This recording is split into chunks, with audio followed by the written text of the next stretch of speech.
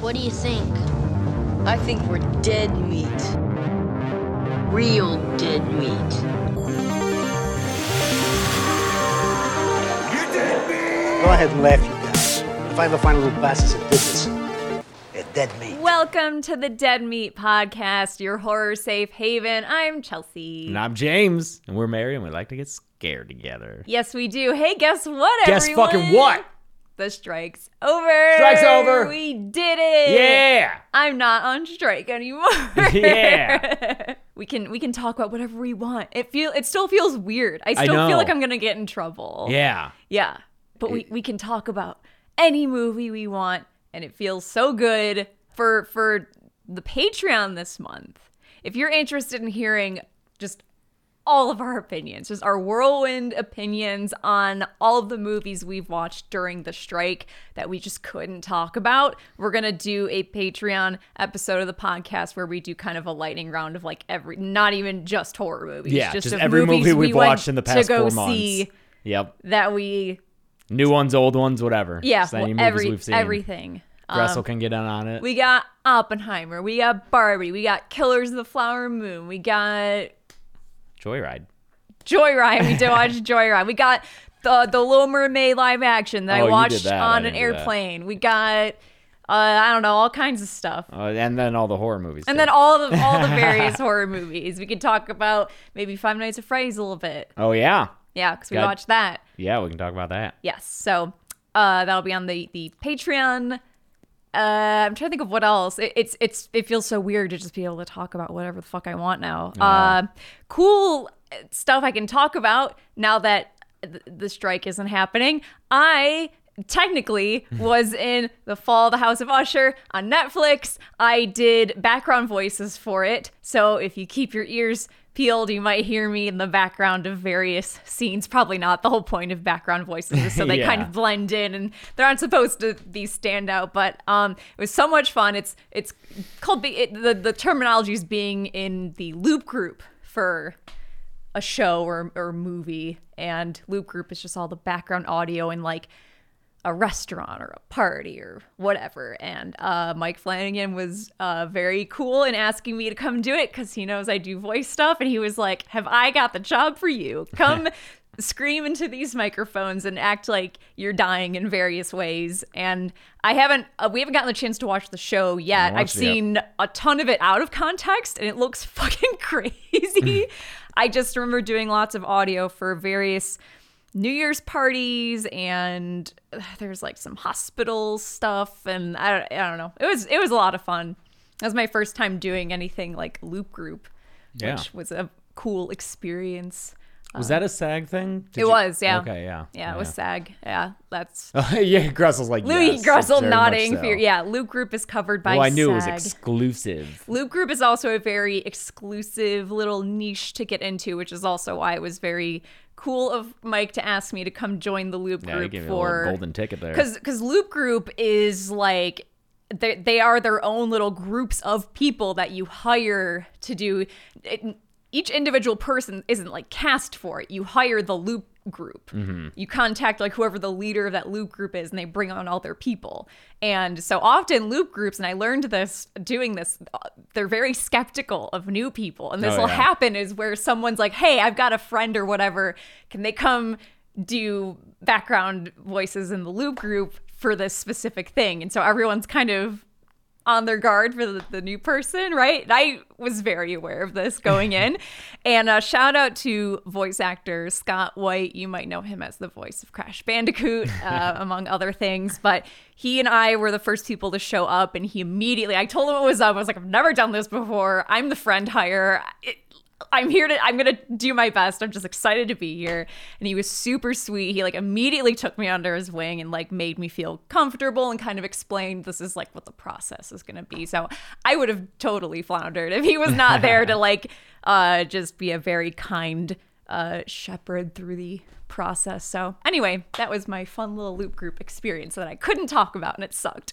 Yeah. And now that the strike is over, we can do Horror Survivor. We can do Horror Survivor. I mean, I have to put it together. Mm-hmm. But we'll work on that. And then that guarantees that we will for sure have another Horror Royal Rumble in January. I already started. Chelsea started working on the characters. I downloaded the new WWE game. I just have to say, because this was the issue I had with the 2022 game, and I am making the characters in the new 2023 game, but the same problem I had with 2K22, I don't know why they don't fix this or change it, but in the older versions of the game, there were options to mirror everyone's face. So you edit one eye and the same edits are happening on the other eye, or you can at least copy and paste them. That does not fucking exist in this version.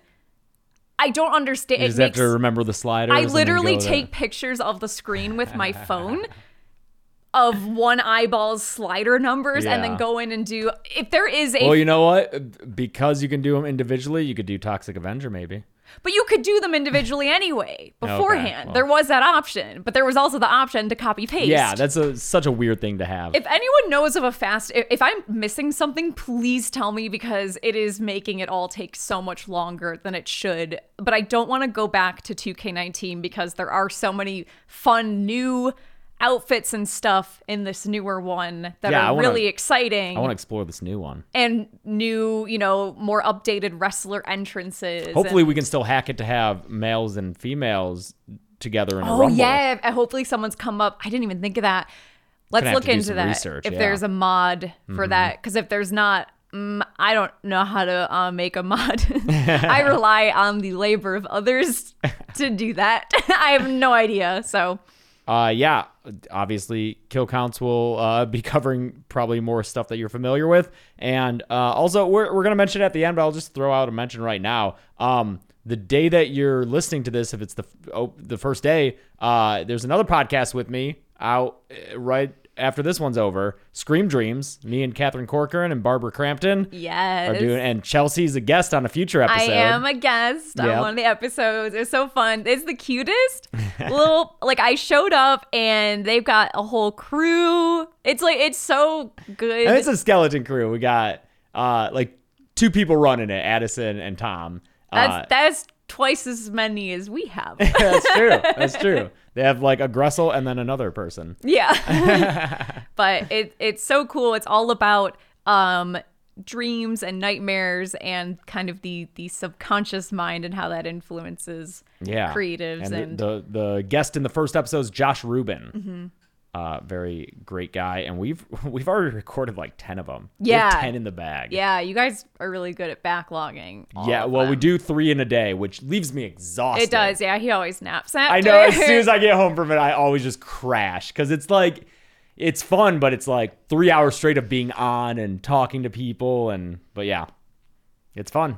So tune into Screen Dreams as soon as you're done listening to this podcast. What's the little skeleton name? Skelly Sam. Skelly Sam, that's right. A little mascot. Who named it? I thought Barbara I think Catherine. named. Oh, it's Catherine? I was going to guess Barbara named Catherine, it. once again, I have the luxury of going on a podcast where I don't do shit but sit down and talk. Catherine kills it. The funniest thing was watching you do the podcast intro and seeming to you were like a baby giraffe a little bit, because normally I'm the one who's kind of leading the conversation and introductions on the podcast. And for that episode, I was a guest just sitting there waiting for you to do normally Catherine does it for us. And Catherine came up with segments, the sidebar with Barbara Crampton. I got to play a game. Catherine and Barbara were so excited to have me play a game, and let me tell you, I was excited as well. Yeah, so. Catherine is killing it with that podcast, so make sure you tune in. It's good stuff. Yeah, it's really good. But for our podcast, we're going to talk about When Evil Lurks. When Evil Lurks. Fucking air horns, dude. Yeah. This movie rules. It's a heater for sure. This movie is gruesome. Holy fuck. Yo, if you are worried about animals or kids getting hurt, don't watch this movie. Not a movie for you. This is both of them. If you don't like body horror and pus, don't watch this movie. Not a good movie to eat food during, which we both did. I did. Yeah. Yeah, I forget I had tortellini and chicken meatballs. It was good. It was new, Yeah, this is very, as much as what's going on in this movie, and we kind of learned this at the beginning, so it's not super spoilery. We've got some weird kind of supernatural business going on here, but it is very grounded, realistic violence and gore and just effects in general. It's something else. It's definitely up there for best of 2023, I think. Absolutely, 100%. It is a Argentinian film, and it is directed by Damien Rugna. Yeah. Who he did Terrified. He did right? Terrified. Not Terrifier. Not Terrifier. Terrified. Which I haven't seen. I've heard good things. Yeah. I haven't seen it, but from what it sounds like, this is only his second movie after Terrified. I'm sure he did like shorts and stuff. Let me see. He's got some on his filmography, but Terrified is the only link thing. And he did a segment in Satanic Hispanics, which I've also heard is good. It was really good. Specifically, Joe Lynch told us that was good. Oh, yeah. Friend of the show. Who also did Suitable Flesh, which we can talk about. That also rules. Yeah, watch Suitable that. Flesh is great. Yeah. I just want to be like, go watch all the movies. Yeah, When Evil Lurks is very, oh, God, it's great. It's possession as infection and how dumb people are when it comes to infections and catastrophes. Yes. Which, as we all know, is a very true-to-life thing to happen. At one point, probably 20, 25 minutes into this thing, both of us had the same thought. And we were like... hot take incoming. Yeah, this is what the sadness should have been, or at least this is what I wanted the sadness to be. This movie, it's not that I necessarily think that this is what the sadness wanted to be. No, I don't think it wanted to be. It's more just, I think there are certain things that happen in this where both of our reaction to it was so strong in like such genuine horror at what we were watching. Yelling, mouth agape, looking at each other. Couch, just like a just reactive, just totally uncontrolled, holy fuck at what we're watching on the screen. I can verify. Oh, you heard us? Could you hear us yesterday? Okay. I always know when it's like, oh, they enjoyed that. Yeah. There's just some crazy happening. From upstairs, just I was like, oh my God. Yeah. Like, this one sounds fucked up. Yeah. Those kind of moments, and there's one in particular in this, I think that is what the sadness wanted, I think. Those reactions. Yes. But the problem is, and if you like the sadness, that's cool. totally fine. It's a specific flavor of horror. It's a style, and who knows if I'm right in thinking that this is maybe what the creator or the people behind that movie wanted to accomplish. But the sadness is up here the entire time. It's just at an there's no ebb and flow to the level of craziness that you're seeing on the screen versus When Evil Lurks there is a buildup and a tension, and it's a bit of a slow burn at first. Yeah, for like 15 minutes. I was like, what are we... I think we had to like pause at 10 minutes into like... orient ourselves in the world. Or I think something came up and we had to do... I think I got like a text from someone. Sure. Yeah, so 10 minutes in, I paused. I was like, oh, I hope we get into this thing. Yeah. And then like 10 minutes after that, it was like, oh, I'm pretty interested in this. And then like 15 minutes after that, it was all in, baby. Yeah.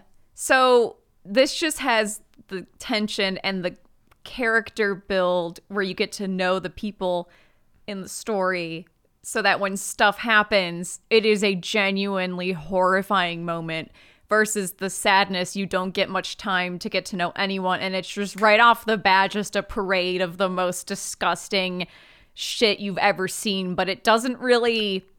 And I don't think we've talked about the sadness on this show, so you might be like, what the fuck are they talking about? This the sadness came out last year. It was Taiwanese, and going into it, all we heard was like, it's the craziest movie. You gotta watch it. Oh my God. And it is intense. Sure, yeah. If you list the stuff that happens in it, you might be like, damn, that is one of the craziest. It's like a zombie movie. That's one of the craziest movies. Yeah, but like I don't think they're zombies. They're infected people. And it's like a rage virus. It's basically a rage thing where you lose all empathy. A graphic novel. That's right. I think, yes. Yeah, and it's just people running around just doing the most heinous shit to each other and smiling and laughing. It's very sadistic. Like, again, I mean, we were bored with it when we figured out that that's what it was going to be the whole time. I guess I respect it on a certain level of like going there, but yes, this is the type of movie I prefer, where it's these giant shocking movies. This movie pulls no punches, will horrify you with plenty of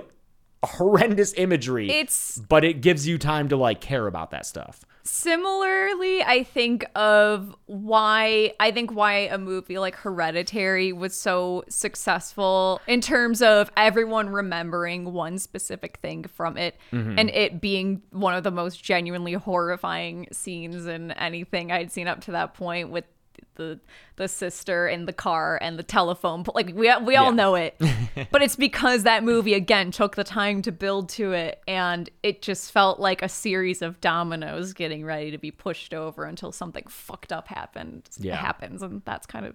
But this has like multiple moments of it. I do think there's a section maybe halfway through or in the second half where like you get a lot of exposition.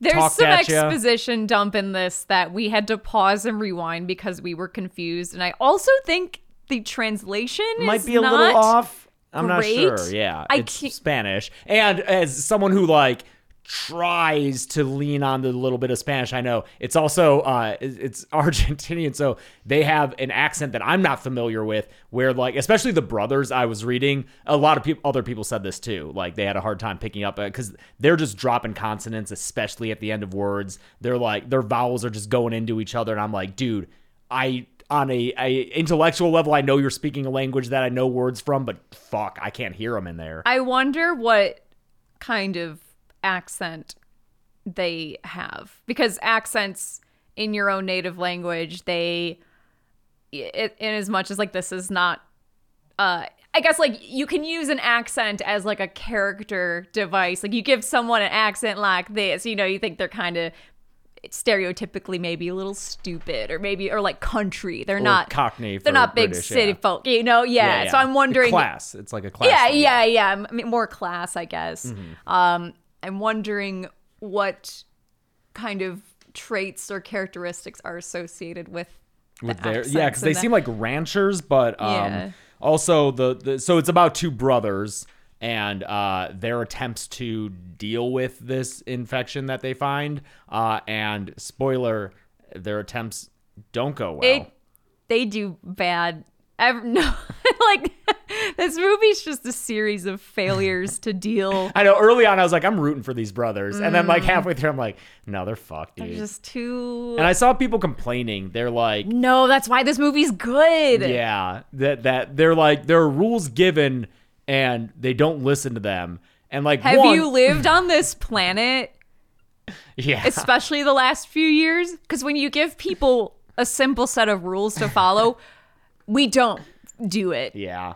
Sorry, that's especially just how during people some are. of these heat of the moment, high intensity situations near the end, where a lot of people specifically cited one thing. Yeah. And it's like, you're not always going to be a rational actor. You're not.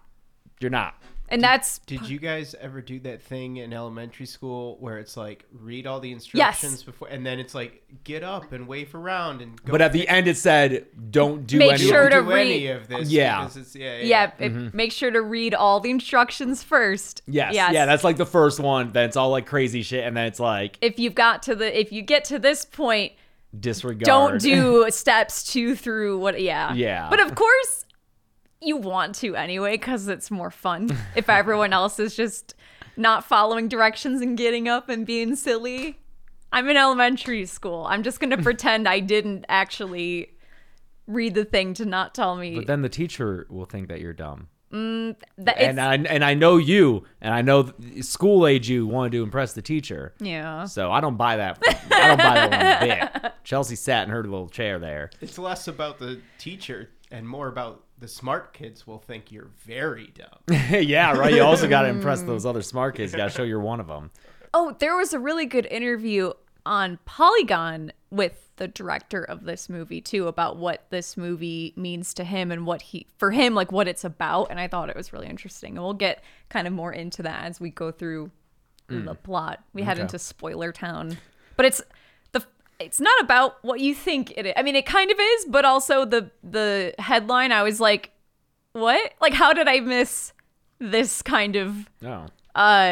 not allegory, but how did I miss that this is what he was kind of grappling with in this? It's very fascinating. Any guesses what you think it might be about? Or what this not what it's about, but what this director says really lived with him as he was writing this story and what kind of formed the basis of what this movie became. Lactose intolerance. No. Okay. I'm all out of guesses. All right, Spoilerville. Spoilerville. Go watch it though. It's on Shudder. It's very good, yeah. It's not long. It's an hour 40. Sometimes you expect these movies to be like longer when it's I don't know, foreign. I don't know.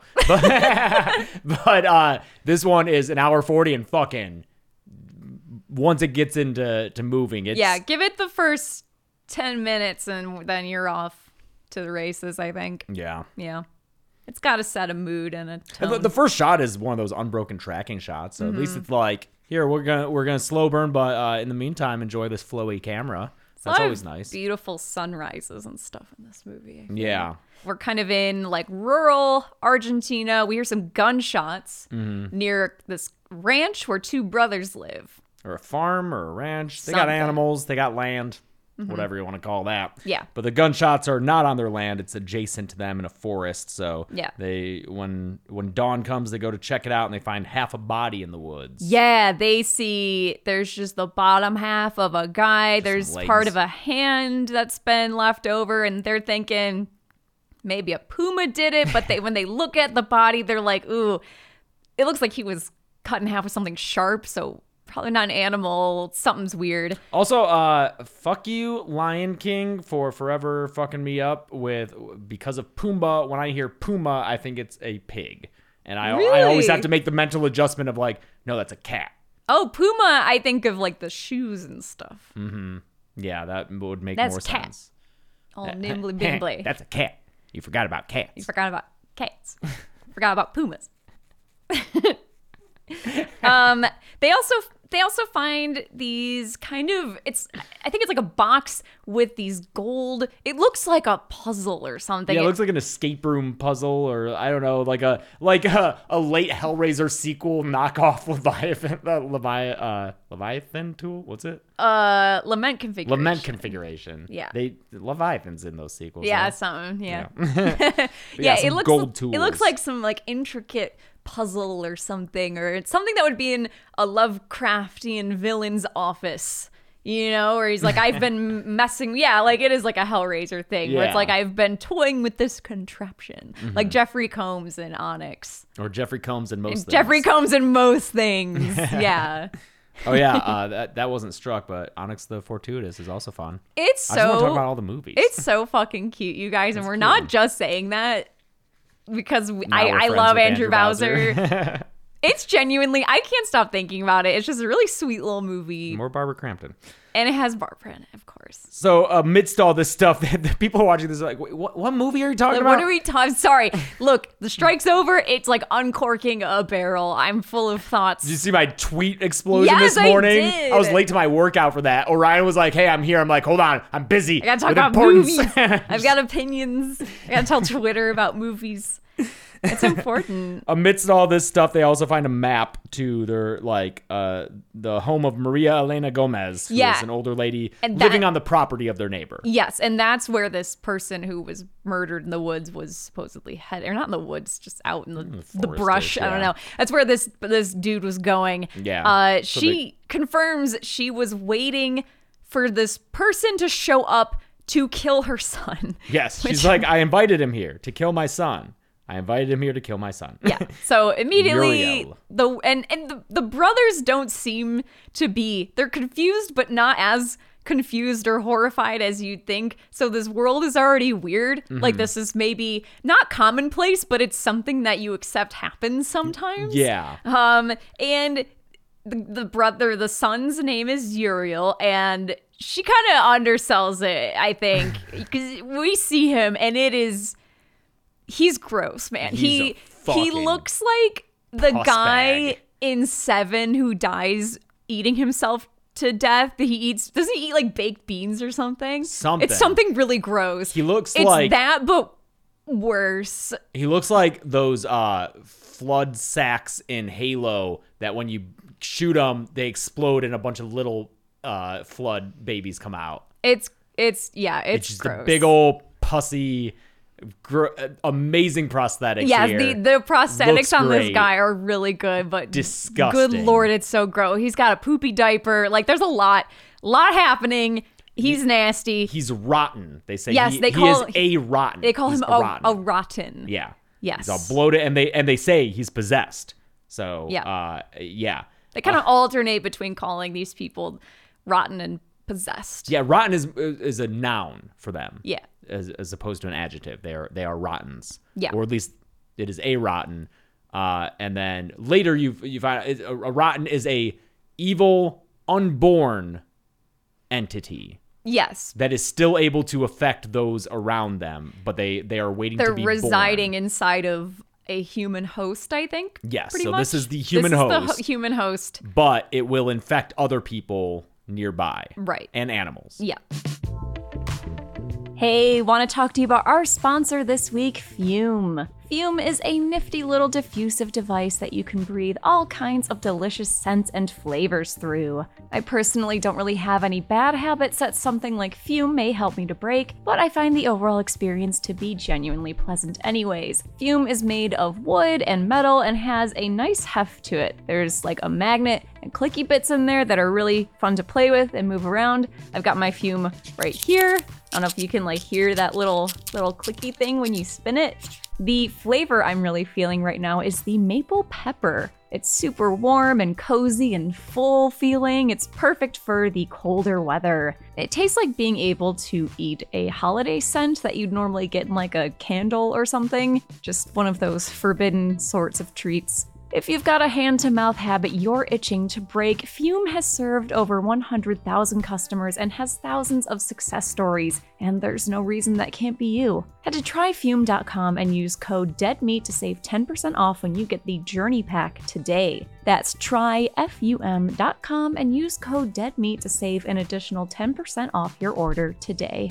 Our next sponsor this week is Uncommon Goods. I don't know how it's already halfway through November, but if you're like me, you're already thinking about holiday presents. If you've got people in your life that are always hard to shop for, I think we all know someone, Uncommon Goods is here to make your holiday shopping stress-free. They search the globe high and low for the most remarkable and truly unique gifts that'll make everyone on your list happy. I just pulled up Uncommon Goods to see if there's anything I'm thinking of getting this year for someone, and oh boy, did I go down a rabbit hole. They have these little murder mysteries in a box that come with clues and a story, and I honestly just kind of want to buy one for myself. They've also got this really great gift idea that I do think I'm gonna get someone, an Unlock the Wine escape room game. You have to sleuth out a combination to a lock that's on a cage where a bottle of wine is locked inside. It's such a cool, cute idea. When you shop at Uncommon Goods, you're supporting artists and small independent businesses. And with every purchase you make at Uncommon Goods, they give back $1 to a nonprofit partner of your choice. They've donated more than $2.5 million to date. To get 15% off your next gift, go to uncommongoods.com/deadmeat. That's uncommongoods.com/deadmeat for 15% off. Don't miss out on this limited time offer. Uncommon Goods, we're all out of the ordinary.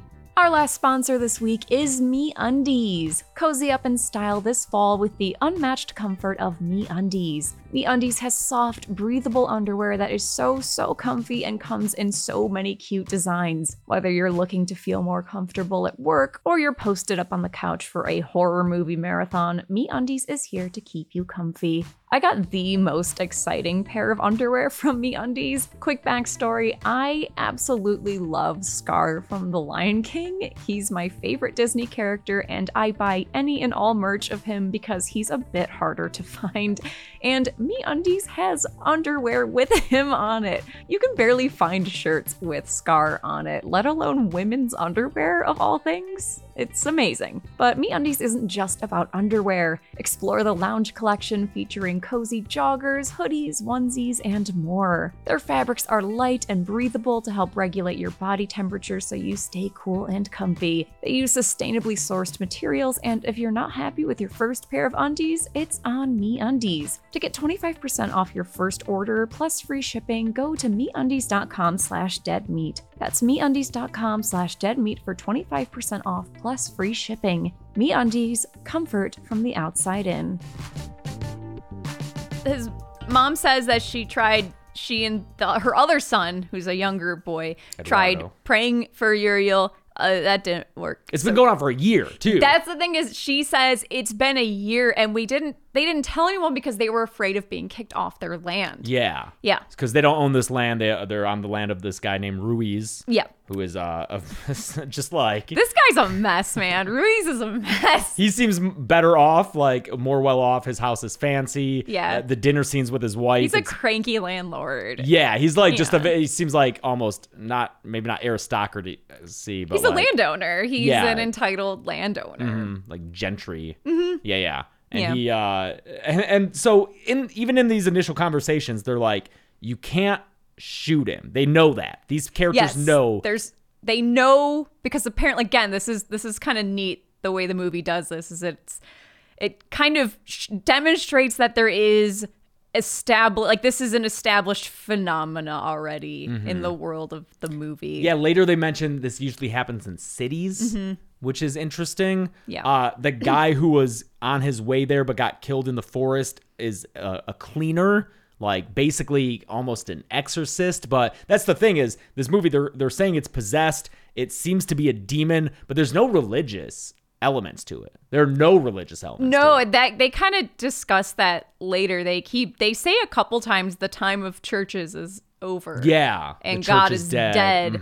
And because we meet someone later who ran a church, and she basically says, yeah, we were total scammers, and then this happened, and we felt like we were maybe being punished as a result of our actions. But yeah, so it's a possession movie without like priests or the church coming to save you. There is this force, cleaners, and we don't know exactly how they clean, but they have a methodology of taking care of this thing. Specifically, the director says it's intentional that the characters in this can't and don't seek help from religious figures. He says, this is a quote from him. He says, "I have no religion and I hate religion as a business. I love religion as faith or for helping people, but not as business." So that's just not part of this movie. Yeah. They do try to go to the police for help, but the police are like, not my problem. And apparently they knew about it. Yeah, they were told a year ago. They were told a year ago about it, and they just kept it hush hush. And this is getting into the kind of core thesis of the movie, and what the director's really getting at is when you need to rely on bureaucratic solutions to save you, that is a terrifying thing, because the laziness of the system, just apathy, and the apathy, the corruption, the fact that these systems are not in place to help individual people, it's to preserve a status quo and an order. That's kind of I would say, one half of the horror of this, and the other half is the helplessness of having to rely on other people and absolutely not being able to count on anyone to, like we were talking about earlier, be a rational actor or have your best interests at heart, and what people do in a crisis, and how people act when they're afraid. Yeah. And the selfish ways that people behave in times of crisis.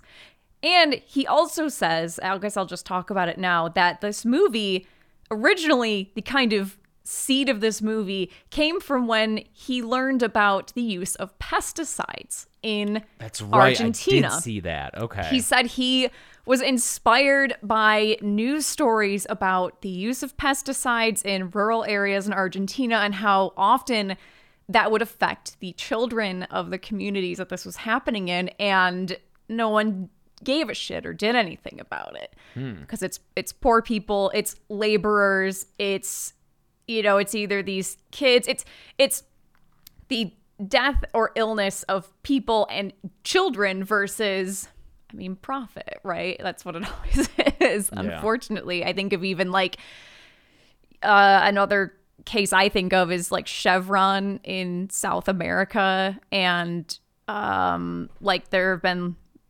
numerous lawsuits on behalf of the indigenous people there against Chevron for like just generations of people having cancer and other diseases based on all the industry going, and that's, you know, the same thing here. And it is interesting that he specifically mentions the effects on children, because this movie does kind of end up being about children. Yeah. And it feels almost like a revenge movie from the point of view of kids, which that kind of made me think of the movie Who Can Kill a Child, which we talked about a long time ago. Again, going back to the creepy kids two-parter. I wasn't expecting to talk about that again this week, but here we are.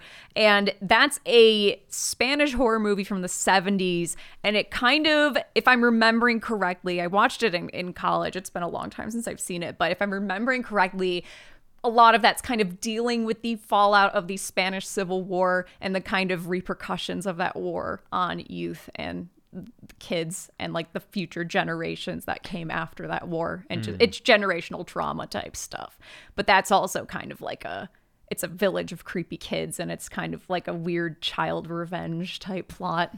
Yeah I definitely thought of that. There's a lot of generational trauma stuff going on here. You got, because I mean, you have generations of families being affected by this. And then I saw someone say online, like, it very much does have to do with generational trauma, because it ends up in a school where things are, you know, passed on. Like it's rooted in a school at the end.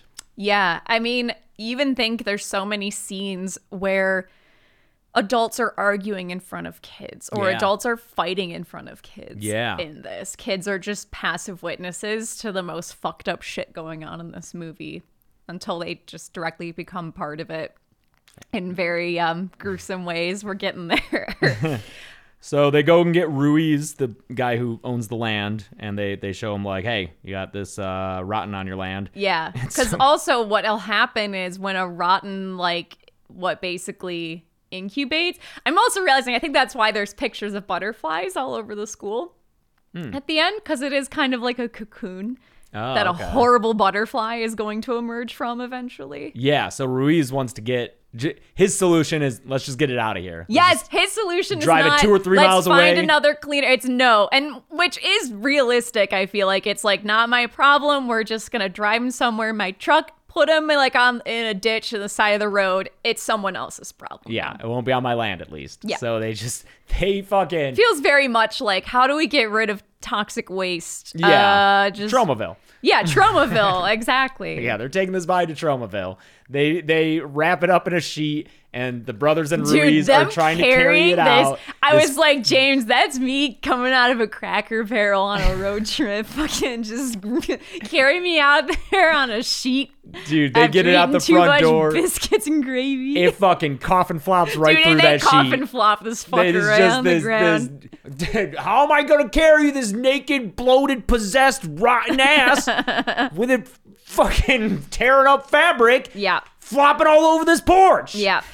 What also is interesting is Ruiz thinks that the rotten was maybe purposely put here as a way for the government to get people to vacate the land. Oh, yeah. Which is interesting. Which, like, maybe he's right. Maybe he's just a conspiracy theorist, but which also, always happens. He could just be right. Yeah. Because that would be a pretty quick way to get people to vacate. Yeah, and he was like, also, they're trying to get my land. And I think that's probably why the cops maybe didn't say anything. Yeah, when he mentioned that, I was like, oh, yeah, maybe like, that is true. Yeah. We like living here. Thank you. Let me see. So, okay, this is so fucking funny.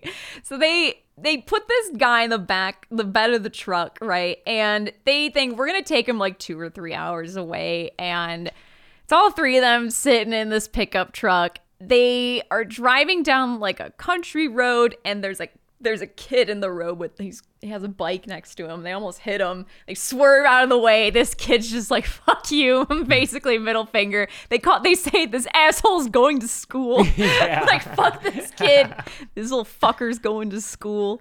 Again, it's very much this kind of war between children and adults in this movie. And I love it. It's present throughout the entire thing. Even the younger brother of this Uriel that they are dropping off in a ditch is a very important part of this kind of conflict between adults and kids. But yeah, they realize when they get out of the truck like 20 minutes later that, oops, when they swerved to not hit this kid, they cough and flopped him again. They double flopped him, dude. He's not in the truck, and they realize, oh my God, he must have just fallen out. And then they say, not our problem Yeah, it's all right. anymore. Took care of itself, I guess. Whatever. He was far enough away. It's fine. We're done here. Let's all go home. And we go home with Ruiz instead of the brothers, which like took me aback. I was like, wait, you're not the guy we're following here. We get to see him and his wife having like a sad dinner. And then she's like, yo, one of our goats is possessed. Yeah, come outside. This goat's fucked up. Yeah, and we have a horror movie goat. Apparently, you can see like the goat's weird demon horns framed over Ruiz's head when he first comes out there. I noticed that. Okay, them behind his head. Because they're like, it's that goat. And I was like, what goat? It's kind of like what happens sometimes when the framing of the podcast, the horns on that guy back there line up with your head, and it's always really funny to me. I don't know if you can get it to happen. Yeah. There. Okay, Russell's directing James. There we go. Yeah. So yeah, we got a horror movie goat. We love horror movie goats. Love those goats. Should be more of them. He shoots his gun in the air. All the other goats run off. This is a great visual. Yeah, it's a great, because I was like, they're like, it's that goat. I was like, what goat? And they're like, it's that goat. And I was like, what fucking goat? They all have weird little sideways pupils. Yeah. I don't know which one. So he shoots his gun in the air, and all the rest of them run off, except for one goat just fucking staring at him. Yeah, like what? Yeah, it's me. What? And then the goat like walks up. He like points the gun at it. And his wife's like, no, you can't shoot it. You can't shoot it. But he's still pointing this gun at. The goat like walks up to it until... Puts his head on the barrel Yeah, of the he's gun. like, fucking do it. Dude, this goat is great. Fucking do it, bitch. I dare you to shoot me in the fucking head. It's awesome. Yeah, and then the goat bleats and he does it. He shoots that goat in the fucking head, right in the face. It's nasty. I mean, we're seeing it. This isn't like, oh, it's in silhouette or we cut. No, we're just seeing this wide goat shot of this get fucking goat blasted in the face. And then apparently that causes the possession to like jump to his wife, because right away she swings an axe into Ruiz's face. Dude, it's without even blinking. She's hacking this dude's face apart. And then this is disgusting. She turns the axe on herself, and the way that this is shot and framed and edited and everything, it's just so blunt and matter of fact. And it doesn't cut away, and it's just this kind of wide profile shot of her just axing herself in the face. She's like kneeling on the ground, using the ground as leverage, and swinging the axe into her face repeatedly until like she's doing like weak swings because she's dying. Yeah, she just falls over. It's really like her last swing doesn't even make it up to her face. It's fucked up. And I think, if I'm not mistaken, all during magic hour. So good for them. Yeah, it's all very beautiful, but yeah, it's intense. This was a scene I saw people complain about. I know, because their beef was that Ruiz earlier was totally like, yeah, you don't shoot the guy, we'll take him in the truck, blah blah blah. He went through all that effort, but then he ends up just shooting this goat, and I'm thinking, I guess, but also I'm wondering if it's just, when he's with the two brothers, his wife's not there. Mm-hmm. And I think in this moment, and earlier, the demon basically that's inside of Uriel is like, when I get out of this body, I'm coming for your wife next, and I'm going to infect her and your kid. Yeah. Fuck you. This thing is out to get Ruiz pretty much. And I just think having his wife there, she's screaming. I think it's just, he's a human. You know what I mean? I don't, I hesitate to get too stereotypical, but I wonder if there is like a machismo element here. I need to protect the homestead, kind of. Because a lot of the other parts of this movie are guys, including the brothers, really not listening to the women telling them what to do and how to fix this. Yeah, as if this is like a specific cultural thing that maybe the director of this movie in general is kind of playing with or commenting on. Or yeah, because in that case it would be like my wife's here, I have to protect her, I'm gonna shoot this goat. I also just think in general, maybe a more like rural kind of like homestead-ish, there's kind of this I built this myself with my own hands kind of mentality. Yeah, no demon goat's gonna take this away from me. And also, he might not have had I think the goat bleeding is what made scared him, yeah, maybe. You know? He seemed to hesitate, and then the goat was like, "Oh, I know we'll do it." Yeah. Bat. Anyway, that's the point, though, is the people in this are not rational actors. Like, change setting, whatever, you're going to be a totally different person. You're technically, I think I was taking a voice acting class like a couple weeks ago, and we were talking about how when you're voicing a character, you have to keep in mind the very human trait that you are a different person for every single person you are around. No one person knows the same version of you as another person. So you're always slightly different in different settings with different people. I think that's what I kind of read from this anyway. Yeah. Yeah, so back with the brothers, or Pedro and Jaime, by the way, or Jimmy. They're at home, and Uriel's little brother, Eduardo, shows up at their door, and he's like, yo, I saw Ruiz is dead. Yeah, Ruiz's wife is my mom's dead. gone. My mom's gone. This Can is I all fucked. stay here, have some ice cream? Do you guys have any games? Yeah, any games on your phone? Also, don't use electric lights. That's a rule. That's a rule. There's 7 of them. So what do we have so far? When Grandma said there are 7 rules you have to follow, I was like, Grandma's 7? like, there are 7 rules. There are 7 rules to survive when evil lurks. So what do we got? You can't shoot them. You can't have electric lights. Nope. I'm trying to think if we can remember all the other ones. You can't hurt them. Oh, don't be around animals. Animals are you can't say their names, like demon names. Oh yeah, don't say the names of demons. You can't don't have stuff that touch that's them. like been around the possessed. Any clothes you were can't wearing, be any afraid of objects. dying. That's the last one we learned. That's the 7th. That's the 'Cause 7th. You get 6. What's like, the what's 6th the 7th one? I said them. What was it? You can't hurt them, which seems. I mean, I guess gunpowder's a different thing. Yeah. But you would think that the gunpowder thing would go along with don't hurt them, but yeah, they're real sticklers about the gunpowder. But that's the 7 rules, and there's a little song, and it's not a very good song. It's not a good song. Yeah. No.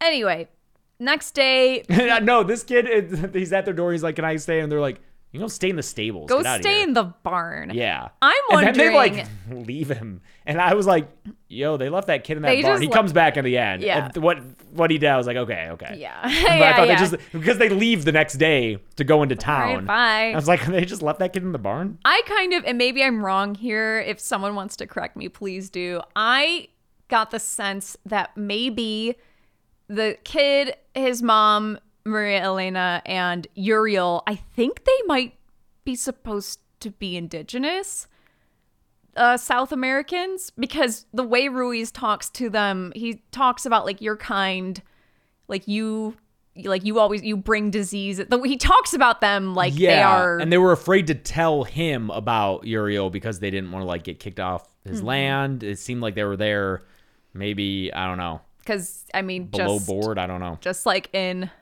America, there is very much that tension in South America between like indigenous South Americans and like South Americans with like, I mean, Spanish and otherwise other lineage. I guess, yeah. Yeah. Mm-hmm. Colonial lineage, I guess. So they decide, because of this news, sounds like things are getting bad. Jaime is going to go get their mom, and Pedro is going to go get his sons and ex-wife, who turns out she has a new husband, and they have a little girl. They have a daughter together. Yeah. So Pedro, our main character, well, there's 2 brothers. He's one of the brothers. He has an ex-wife with whom he had 2 boys. She is now married to this other guy, and they have a little girl. Yeah. Just recapping it, because there's a lot of characters that are about to come into play. And yeah, they don't spell it out beforehand. You just kind of got to pick it up. It's very chaotic, and you eventually put the pieces together. But yeah, he gets to his ex's house and starts stripping his clothes off, and is like, I need new clothes. I need to burn my clothes on the street. These are street. evil, and we have to get out of here. So they're, judging him hard, his ex and her new husband. At first you're like, oh, why are you judging him? And then it's like, well, one, it does seem a little crazy. Although at this point I'm like, how much do they know about Rottens? They probably, but because that's the thing, is they probably do, but it's a thing where you just don't assume it would ever happen by you. I'm trying to think of like Because they say it happens in the cities. I'm trying to think of something comparable. Like, it'd be like if someone showed up at our house and was like, I just got exposed to like some very like rare disease that you know exists and you have an idea of what to do maybe if you're exposed, but like you would think there's no fucking way, right? Your immediate response would be like, oh, come on. Well, the other thing is that it's revealed, I don't think here, but gradually throughout the film, that Pedro tried to kill himself previously and maybe the kids. I think kill the kids, or at least the older one, because the older son, Jair, is autistic. Jair's nonverbal. Yeah. He does vocalize quite a bit. It sounds like he is incontinent, like he needs diapers and stuff. Yeah. So, yeah, he's very like, I mean, he has to be. And you get the sense that that's an element of why the relationship fell apart, that maybe Pedro couldn't handle that. Yeah. And tried to, kill himself and this kid. Yeah. So gradually you learn like, oh, this guy. He's had a rough go of it.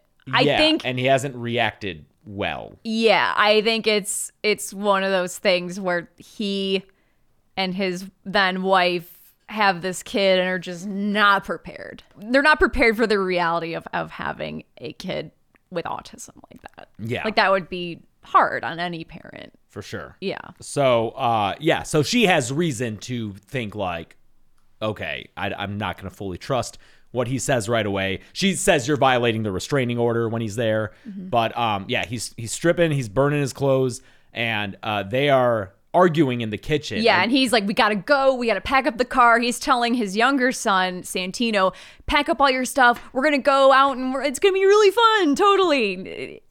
Kids aren't stupid, they know what's up. The little girl from the second marriage of the wife is there, and it seems they have like a dog also who's this like, I don't know, it looks like Hagrid's dog. I don't know how else to describe it. It's just a big fucking like dog. A bulldog? It's like some kind of bulldog pit bull mix. It's a big like Looney Tunes looking bulldog. Yeah, this dog's gonna where the front torso muscles are like so big. Yeah. It's gonna grab Sylvester by the neck and like and swing him around. I mean, spoilers. Well, yeah, because this kid and this dog are like sitting there watching the little them girl. argue. Yeah, the little girl and the dog are sitting there watching the adults all argue, and the little girl just keeps like petting and playing with the dog. And then like they look at each other. Like the girl looks at the dog. This dog bites this girl's head. It just nowhere like grabs her face and neck and just starts flinging this girl around. Dude, it takes her under the table and just fucking flinging her around like a fucking This is what toy. We screamed at Gressel. Because you're kind of waiting for something to happen, and you think maybe it's something with the dog, but not like this. It's so sudden. It's just so sudden, and this girl's getting flung around like a rag doll, and what's fucked up is like, that this happens, right? With dogs. I don't know about this. This is a possessed demon dog, but like swinging this kid around by the fucking head, dog attacking a kid, and I just feel like that's a real scary thing. I don't know. I mean, dog attacks on children, yes, those happen. This dog is. This kid is like the body weight of a squirrel to this thing. It literally is like when you give a dog a toy and they just fling it around. Like, holy shit. Oh my God. And then the dog runs out the house with the kid in his mouth. Yeah. And so they're all running after the dog, screaming the new husband for runs this after kid. him and he tracks him down. And Pedro's like, don't fucking shoot it. The dog. Guy shoots the dog. Yeah. Pedro's like, I'm out of here. Yeah. So he just leaves. He just goes and gets his sons. But not before he sees... Wait a minute, the little girl, they find her miraculously and she's fine, just totally unscathed. She runs back to the mom and is like, yeah. That is not that little girl. But... Which also ties to maybe the wife, Ruiz's wife, knew that goat was possessed because earlier when they find the half body, they're like, Ruiz had a goat that was killed by a puma. And so maybe that was the goat. Oh, and it came back. Dude, I bet that's what happened. And she's like, that should not be. Yeah, that goat got killed. Yeah. Mm-hmm. Oh, that's interesting. That's possible. Yeah, good catch. It was online. I didn't observe that myself. Thanks, Internet. So when the little girl comes back, she's all happy and normal. And this is such good both little kid casting and direction, because she leans and she's hugging the mom and she leans in and she's like, Dad's going to kill you. Yeah. The mom's like, what? And she's like, Dad is going to come back. And then boom. And you aren't quite sure what that means. And they're still hugging and the mom's like, okay, whatever. Kids are weird, right? They say weird shit. But right after this, the new husband, he drives a truck right into him. He swerves out of the way of another car and drives right up onto the front lawn and just crashes right into them. And that's when Pedro's like, cool, we're leaving. No, he was leaving beforehand. Oh, was he already gone? He was in the car with his sons, and he sees it happen while he's leaving. Like, but because his ex is like, he steps on the fucking gas. He was like, okay, if you want to hug that kid, that's fine. I'm out. And then he sees this happen. But yeah, he sees her die. Yeah. I just love this little girl actor though, because and this is why I think the direction here is so fucking good. It is such a creepy thing that this little girl is delivering all these lines like they're not scary. It just sounds like she's a normal little girl and she's jumping around and being all cute, and that's what makes her so fucking creepy. After the mom gets run over, she's like just dancing and I think it around, would be such an easy choice to maybe have this little girl act like a creepy kid, or maybe just kind of stand there all creepy, like look like a kind of horror movie kid. Mm-hmm. But the fact that he has this little girl act so normal in the midst of this scene after all this, it's just a good choice that I really liked a lot. Yeah. Yeah. All right, so they pick up Jaime and the mom, and she's kind of not believing what's going on, but she's like, oh, you got my grandkids. She's telling Santino, the younger boy, like the 7 rules, and she also mentions, she's like, you can't say their names, like Beelzebub and Azrael. Azrael, yeah. And one of those names, Jair. Starts to like repeating, yeah. So he's saying but that name. She's like, you can't say all these demon names, and then like Belial lists all these demons, and then Santino's like, but Grandma, you just said them all. Yeah. Come on, Good job, Grandma. Grandma. Jesus. Good job, Grandma. Jaime takes them to a woman named Mirta, yes. who turns out is an ex-cleaner. Mm-hmm. So she's familiar with all this. Her house has no electric power. Yeah. She's prepped for these situations. Yeah. I mean, it sounds like she's just always lived without electricity and stuff just because of her past as a cleaner. She just assumes if a demon or like the possessed are able to find me, they will. Mm-hmm. So I think she's just always lived because off the she's grid. the one who used to be a member of the church. Mm-hmm. And then she talks about this experience where she was possessed but wasn't affected by it. She says that this was one of the confusing parts. She thinks that certain people are able to like have these demons enter them, but the demons can't control them. Like they're immune essentially. Mm-hmm. So she like felt it in there. She feels like it learned information from her and then left her. Right. But she also tells this story about a kid who was possessed and like puked up his mom that he had eaten. Yeah. And she was like, yeah, that was fucked up. Yeah. But you guys can stay here. And that's when she says, I became a cleaner after experiencing that as a way to like atone for, I guess, being a charlatan. I think they were just like just grifter some church. Gemstones. Yeah, they were righteous gemstones pretty much. And so then she became a cleaner. Yeah. She immediately says, Jair is possessed. That kid's a demon. Like, and no, they're like, he's autistic. autistic. Yeah. And I feel like that's in the past. Oh, 100%. People like that were considered to be possessed. Oh, and yeah. So it's like, no, lady, you're real outdated in your views. No, there are still, to this day, if you go down the weird kind of evangelical rabbit hole of the internet, exorcisms or just kind of spiritual cleansing, like putting the spirit in you kind of shit at evangelical churches. Oh, we're still doing that to kids with autism and ADHD and other kinds of learning disability. Like that's still a thing. Okay. Yeah. So yeah, she says that and we're like, no, lady, that's very inappropriate. And yeah. But she points out that she thinks because of like she can tell like later his she hands. points out like his because Pedro's not there when she points it out that like Jaire's hands are like all fucked up. She's like, no, he's possessed, but they just doesn't know what to do with his brain. This is an interesting it's in thing. His body. It's the weird. What other movie? Like, can't learn how to pilot it almost. What other movie was it where autism ended up being? The Predator? No. Ended up being, or was it the super where it was like it's what made? Was it The Predator? Yes, yeah, that's right. It was one of many problems with that movie. So this is essentially she's like the autistic brain. Like the demon can't navigate it, like it can't figure out how to like pilot this body essentially, so it either can't do it or it just takes longer. It's like trying to figure it out. So they stay the night there, and during the night Sabrina shows up, and the ex-wife, and she had called earlier. And Pedro had answered the phone and been like, what? And she's like, I know where you are. I'm coming for my kids. I know where you are, by the way. Fucking hate you. And there's a reason I cheated on you and fucked everyone. And you gave me a fucked up kid and blah, blah. It's just the most emotional terrorism you've ever heard. Yeah. I mean, that's typical demon behavior, though. I feel like just they're always doing that. And like, I know what really is going to make you fucking hate yourself. Yeah. And he's like, wait, I saw her die. So that's fucked up. Yeah. But she shows up that night. And she goes inside. Santino. Yeah, Santino's with Granny, and Granny took too many sleeping pills. Granny's too fucked up on sleeping pills, and it's like, oh wow, my former daughter-in-law's here. I'm so happy to see you. Whatever, here you go. Take the.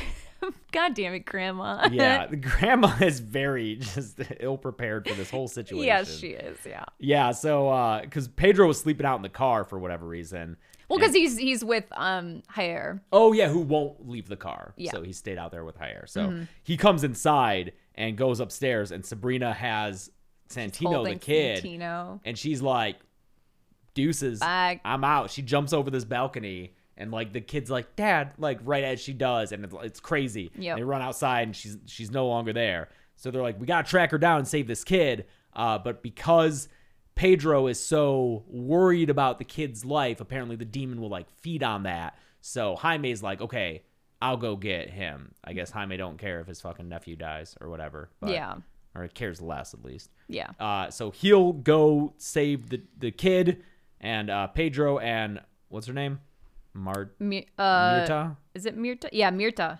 They'll go. They're gonna go find where they dropped off the rotten. Literally dropped off, because Mirta's like, no, it has to still be alive. It's in the middle of its birthing process where like it hasn't birthed this demon, but the demon's still able to influence people. Yeah, and this was the exposition. We had to rewind because we were confused. Because she's talking about both the birthing process, how some people are immune, and how she like had it in her head, and then there's like possible translation errors. This is where there was some clunky where it was just weird prepositions, I think, that I was like, wait, I don't understand what I'm reading. Yeah, also the rules that the granny was saying in the car. I think there was some weird. The thing about like not bringing clothes with you, it was like you have to bring. It was weird. Yeah, there's some. Shutter, double check that. Yeah. Maybe go back. Yeah. Do a little second pass on localize that shit. Yeah. Yeah. So they go to the spot where they think the thing fell out of the truck. And they realize there's a school nearby, and Mirta's like, it's definitely going to be somewhere around this school because evil loves children and children love evil. Yep. Kids be creepy. So they go to this school and they look through a window, and there's a bunch of weird little kids sitting in the classroom just staring at nothing. It's very Village of the Damned kind of. I mean, it's creepy kids. We love them. They're all there ready for creepy kids' school. Chronologically, before we get to yes, the school, I was gonna mention we have Jaime's adventures. Yes, Jaime's adventures in babysitting, but not really, because he finds Sabrina. He's driving and he sees her walking on the road, and she's got the kid in her hands. She's carrying Santino, but he speeds up. And you see it out, like past him out his window, dude, as he passes her. She is eating this kid's brains like he's a fucking novelty popcorn bucket you get from Disneyland. It's scooping the brains out, eating them. It's really having a little road trip snack. It's disgusting. Like it's so fucking gross. So he just immediately just put the car in reverse, drive backwards, and then just runs her over. And then what does she say to She's him? on the he runs her into a tree. What? And I don't want to skip over this fucking imagery of her walking with this kid's limp body. Yeah. His head, the top of his head is gone, and she is eating his brain. It is fucked. Yeah, it's really gross. Like, it really is like she's eating popcorn, but and it's her child's brain. He slams her against a tree, and she's on the windshield, and now she's got a hole in her head, and her brains are fucking coming out onto the windshield. And what does she say? She says, him? like, you told me you loved me. So it's implied. I think it's definitely implied that they've slept with each other. Yeah, that he had an affair with his brother's wife and maybe sired one of the two kids. Possibly. Who knows? Mm-hmm. I don't know. Because, I mean, maybe that's why he wanted to go get Santino if that was like his kid. I don't think that's a crazy leap in logic. Especially because the wife also brought up earlier that she cheated on, like, it's brought up for a reason, I think. Who's to say? I don't know. Sure, her brains are fucking coming out all over the place, man. Yep. It's crazy. This movie really is quite graphic. Like, yeah. I don't think we can, and we are very desensitized, so I just want to properly sell how prepared I think you maybe need to be. It's done so well. It is done really well. So fucking good. And it's just because it is like kids and animals. Like, it's just, beware. It's, and like, I'm sure some people are like, what the fuck is the matter with you? Why are you so excited? Like, it looks so fucking It's just because it looks good, and there is something about horror. And in this interview with Polygon, he talks about working with kids in this movie and how it was a fucking nightmare because he was like, we couldn't even have like fake blood on the kid actors. Like, there were very strict rules. He said the kids and the kids' parents were all like totally gung-ho, but it was just like literally just, I think, child labor film law type shit that made it really hard to. So that's what makes this even more impressive, I think. Holy shit. Wow. Yeah. Back at the school, where the kids are still alive, I guess. I think, they're alive. I think they're alive. just They're just in a thrall, I guess. Yeah. Because they're, though, man, they're just all lying to him. These kids are like, Uriel is in this barn. And then a little girl is like, no, he's Uriel's at my dad's house. house. And Pedro, he's fucking done with it. Dude, he fucking wails on this little girl. He opens the truck door and knocks her to the ground, and the sound effects really incredible. hard. I'm sorry. It's just, you don't expect it. And then he just starts punching this little kid in the face. And it's like, it's not funny, but also I think because that's so taboo that it is very funny to me. Because you just don't see it every day, folks. I guess because it's also, she's a creepy kid. She's not just a normal little kid. This is like a monster. I think Mirta says they're not children anymore. Right. Yeah. It's like why it's funny in the second Ring movie when I haven't seen it. Oh, I think, is it still Naomi Watts in the second one? I think it is, but she fucking throws Samara down that well. That's my only memory of it. She goes, I'm not your fucking mommy, and throws her down. That's from the second one? Yeah. Oh, I've seen that clip. I think that's from the second one. Because I remember seeing it in theaters back when I saw literally every movie in the theater. Mirta's like, okay, if they're trying to get us to go elsewhere, then the body's here. Because they're just trying to get us away. And like, so like, it's definitely here. And they find it beneath a little, shitty kid auditorium stage. Like every parent's worst nightmare, you gotta go there and sit there and fucking watch the recital. Christmas Your concert kid's or fine, whatever. but it's all the other ones that you don't want to fucking sit through. So they're prying apart the stage, and they see a bunch of dead adults under there. Yeah, with lime. They're covered on in them lime to mask the smell, and they figure, okay, the rotten's got to be under here somewhere, and they pull a body aside, and oop, there he is. Yeah, there he is. Our good friend Uriel. He's still alive. And Mirta's like, he's still alive, right? And Uriel's like, Yeah, kill me! Matalo me! Kill me. And so Mirta is assembling her contraption. She starts taking out, it looks like a cartographer's equipment. It and does. it's the stuff. Looks like a fucking, like, I don't know, something you would see on like a conquistador's ship to navigate. It's all gold. And it's all the stuff that they found next to that half body. It's a cleaner's from Jeffrey equipment. Combs' office. Yeah. She's like assembling this. It's like this thing is like in the 13 Ghosts house. Yeah, for and sure. Just like 100%. around. And then meanwhile, she's just like she's yelling at Pedro to rip apart this stage faster. It's like, lady, and he's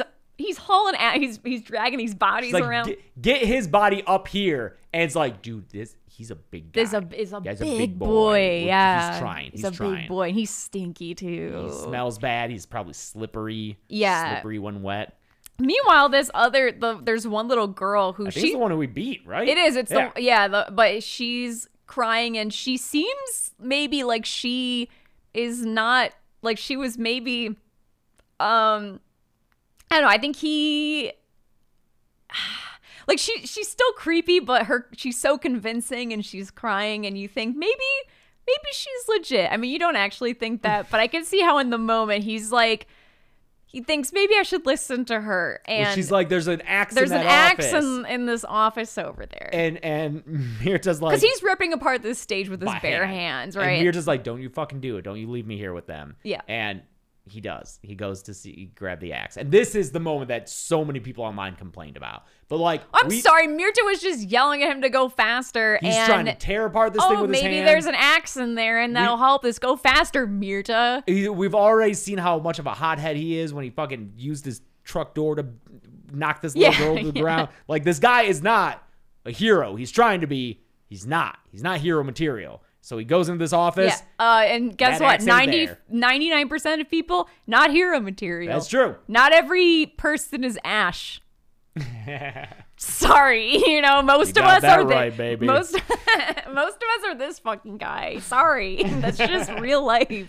Yeah, he goes in the office and like the fire axe box is empty. It's like a fucking it's like a cartoon outline where the axe is missing. Yeah, and then they lock him in the office. The kids lock him in there, and then they kill the fuck out of Mirta and just drag her body away. Dude, no, they're dragging her when she's still alive, and then they're like hitting her in the head with a hammer while dragging her. Yeah. They're just like, eh.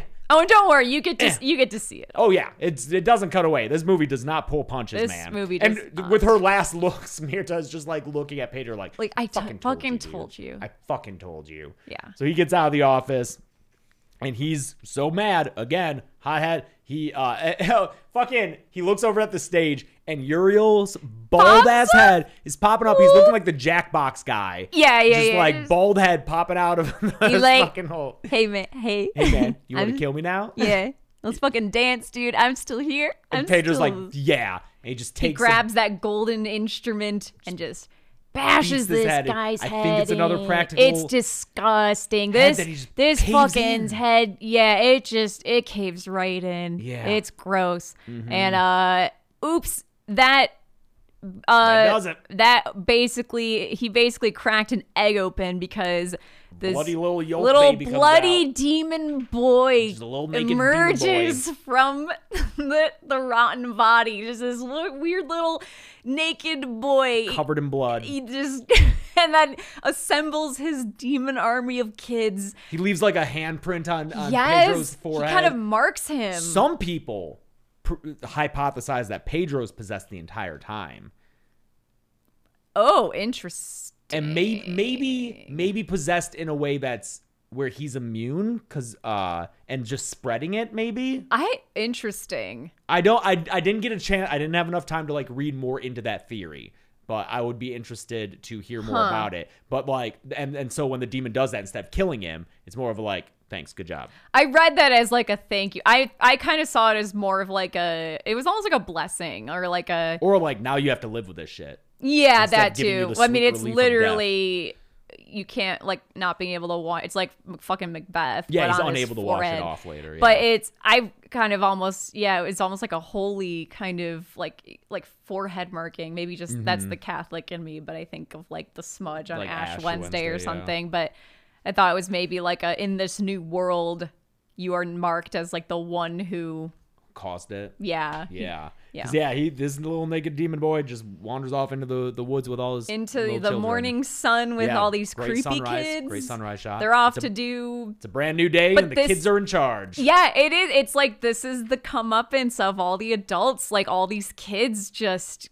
banding together and getting their weird revenge on all the adults because that's all the adults in the stage of the school. It just seems like this is kids being like, you've all fucking failed us and this is what it's come to, kind of, which again kind of calls back to what the director said about specifically being very disturbed and inspired by these stories of children getting cancer in these communities where these pesticides were using and like adults failing them. Yeah.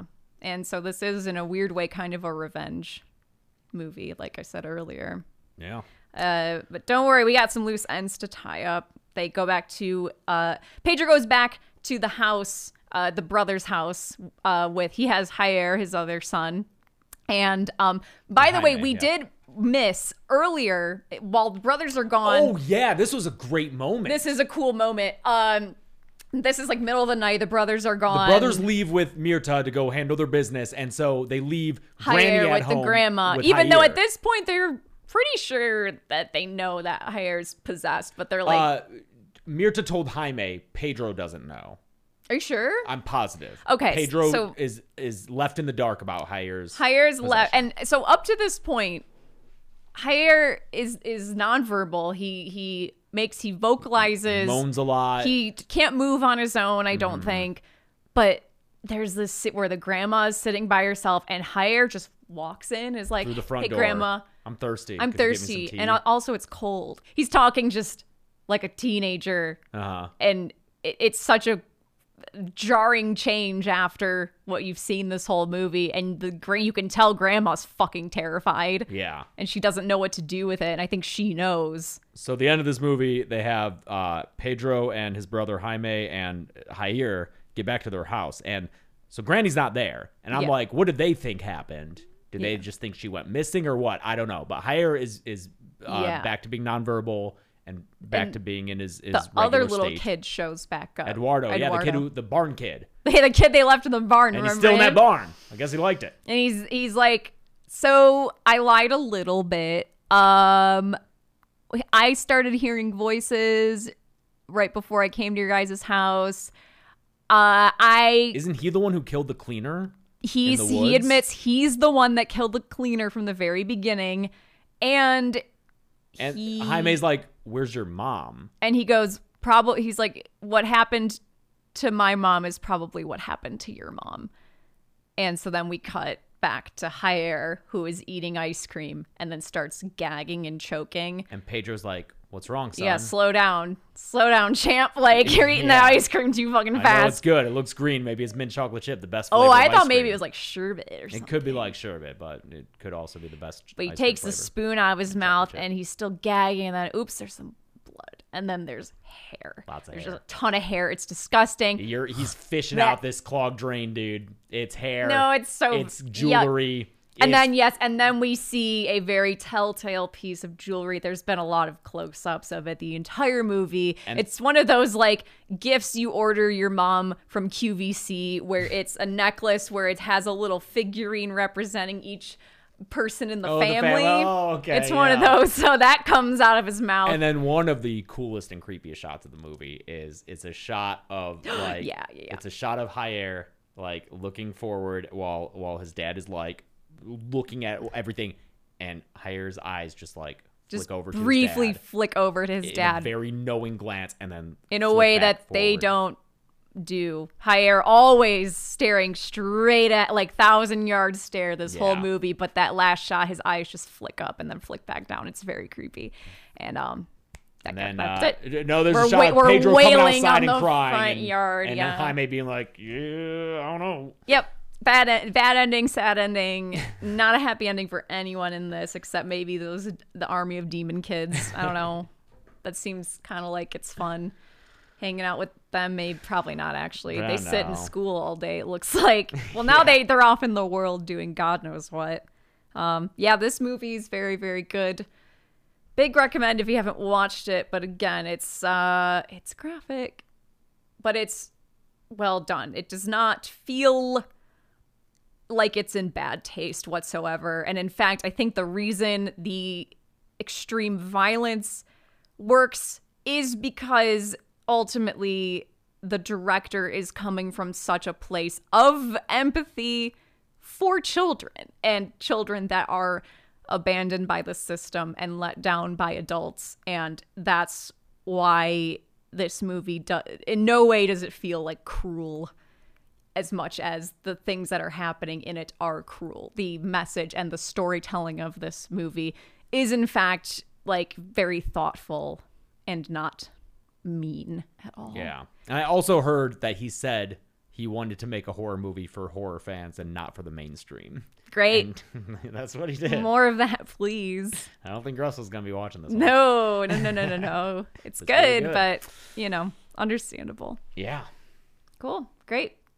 I'm not sure what we're going to do next week. I can maybe get Horror Survivor ready. Yeah, next time. We got 2 Or weeks. next time, sorry, yes. But in the meantime, you can listen to Scream Dreams, too. Right now, it should be available since I think they're releasing it like an hour after we release ours, and I'm pretty sure this episode's longer than an hour.